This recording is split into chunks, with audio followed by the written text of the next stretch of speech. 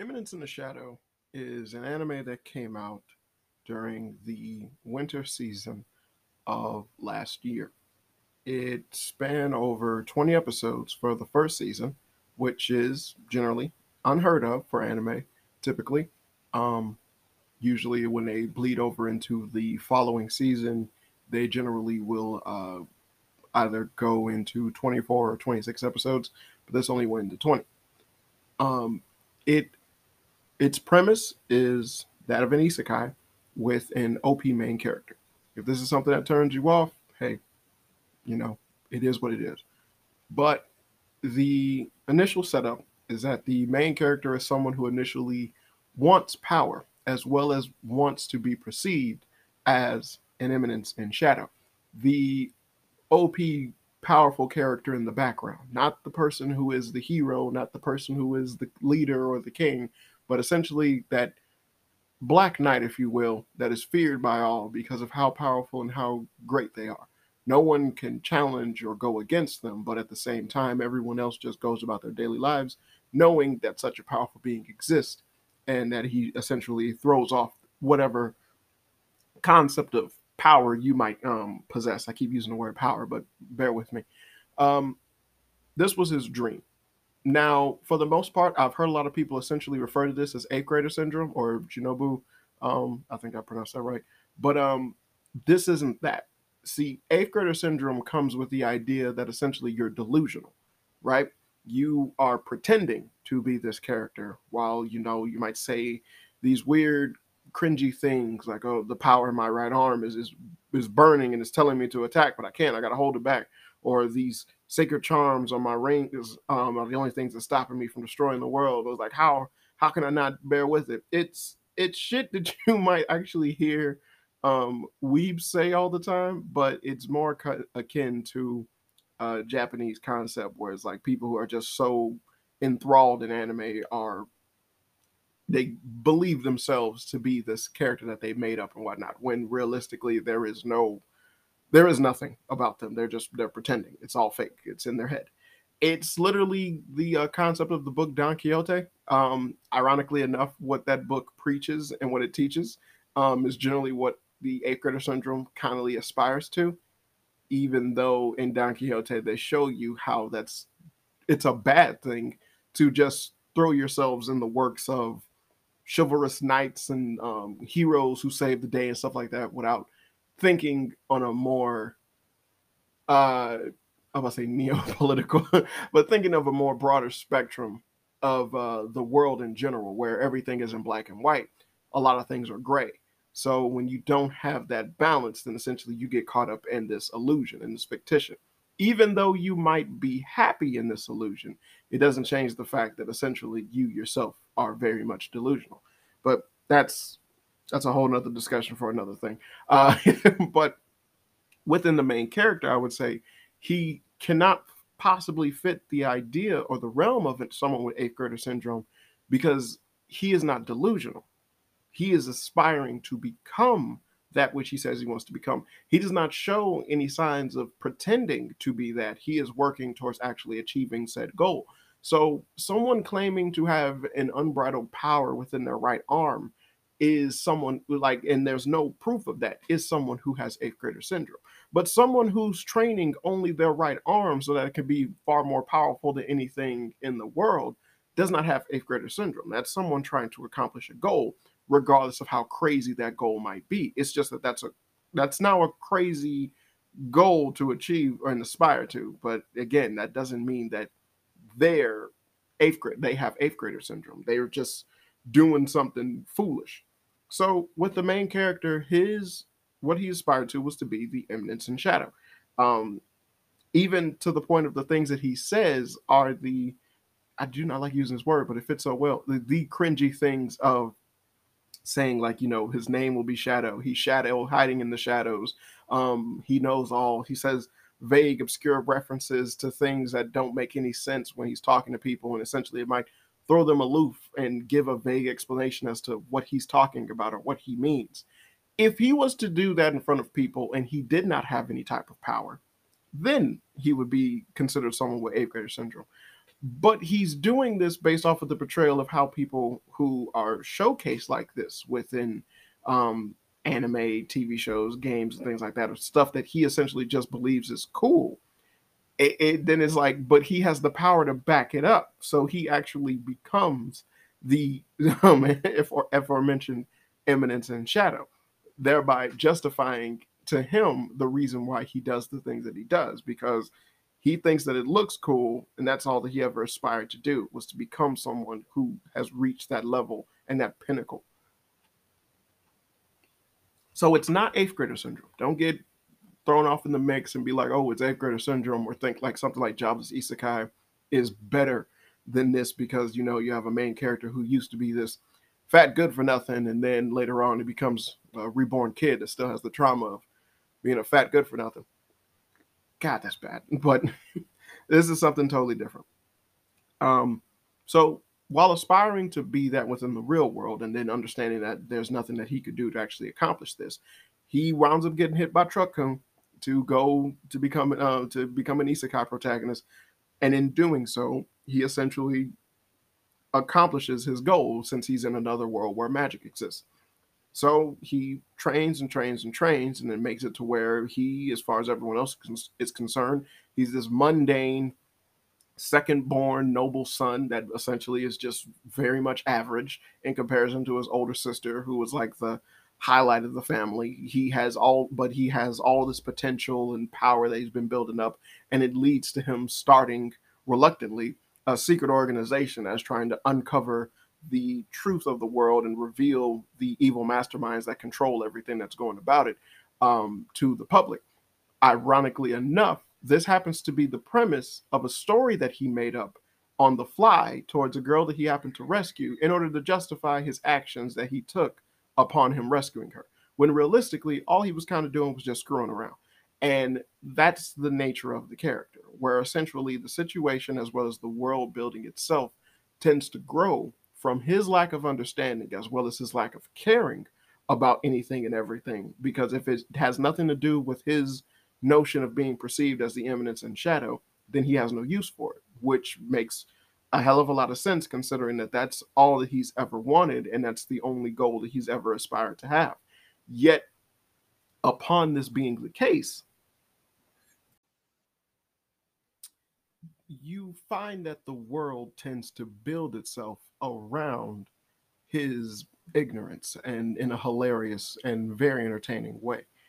By him striving to become the eminence and shadow, he essentially starts off in an avalanche effect, a series of events that either enhance his his notoriety as this eminence and shadow, build the group necessary that he wants in order to be perceived as this leader of this organization that is controlled or is doing things within the shadow, and become this figure that he's always sought to become. And I can think of no other anime that I have seen all year leading in from last year and this year prior, even comparing it to Spy X Family or any of the Demon Slayers and blah blah blah blah blah, and like, yeah, Chainsaw Man, all that stuff. To me, that is aforementioned shit in comparison to Eminence and Shadow. This series was amazing. It is fantastic. It is easily one of my favorite anime series of all time. And I say that as being someone who has a deep, genuine, huge scrutiny when it comes towards looking at different anime, as well as having a choice opinion about a lot of things. This is something that I believe was just fantastic. There there is really nothing I can generally say to uphold the praise that I have for this anime, considering the fact that it just hits well on all accounts. I'm someone who has read the manga and know that there are differences between the manga, the light novel, and then what they adapt into the anime. But the anime generally comes from an adaptation of the light novel rather than the manga, which, in my opinion, has far more detailed explanation for some of the situations that go on within the story. But much like with the story of Overlord, They aren't things that are necessary in order for the story to commence, nor are they things that you need to hyper analyze or focus on, as it generally is either looked at, they give a brief explanation, and then they move on, as they should. Rather than in the manga, they might give a far more little, um, not in the sense of detailed explanation, but a far better explanation as to what it is that's going on. But for the most part, considering the amount of people who have spoken out against Eminence and Shadow, in terms of their overall perception of the anime, you will hear a lot of people who would consider or call it trash, when generally speaking, there's nothing trashy about it. The animation is very good. The comedy is hilarious. The action is actually also incredibly well done. It's not something that is very pretentious to where every single frame is painstakingly detailed into being this weird rotoscope mesh of a thing where they have this horrible, ugly 3D animation to try and make up for their slow paced action as well as their incredibly slow paced story. Chainsaw Man. But instead, it's actually something that moves fairly quickly, fairly fast. It keeps you on your toes and very much interested from start to finish. I have heard so many people call Eminence and Shadow trash, yet at the same time, I've heard those very same people say that they've kept up with every single episode, while something like Chainsaw Man and Demon Slayer, they'll keep on the back burner. There's something that they're going to watch eventually, so then they watch it eventually. Whereas with Eminence in the Shadow, every time an episode drops, they had to see it immediately. Even if it was just to criticize it, that kind of gives you an example of the impact something like that actually has. Whether you like it or you don't like it, you cannot deny that it was actually popular, or how scarce that popularity is within the world of anime and the anime community, when generally something like Chainsaw Man would overtake Eminence and Shadow every friggin' day of the week. And yet, it did not. You could say the same thing happened when Spy X Family first came into the scene, and essentially it blew up amazingly, despite the fact that, in all accounts, the other anime that were out during that time should have been considered far more popular than Spy X Family, but they weren't. So I give credit where credit is due, in the fact that it's one of those situations where hearing people criticize Eminence and Shadow, my questions to them would be things that stem into the range of exactly what is your criticism and how is this something that cannot be applicable to other anime within either its genre or those that came out during its time. Because the animation is fantastic. The characters are actually really good, really well thought out. Um, they're they're not thought provoking, but they do have complexity to them, which is engaging. And they're also, more than anything, fresh, fucking fresh. God damn it, you see so much of good in these uh, just gaggle of characters that come out, whether they be silly indications of very powerful characters, or other characters that essentially are capable of doing so much and wanting so much, but yet at the same time just generally flocking towards the main character, Sid Kagano, who is at that point in time being perceived as a weak nothing of a nobody, who generally would rather much these people not be attached to him and instead distance themselves from him, as it ruins his idea of becoming a regular bland ass character, which is what he wants. And it is very much enjoyable, very very good, very well done. I was incredibly happy to see it.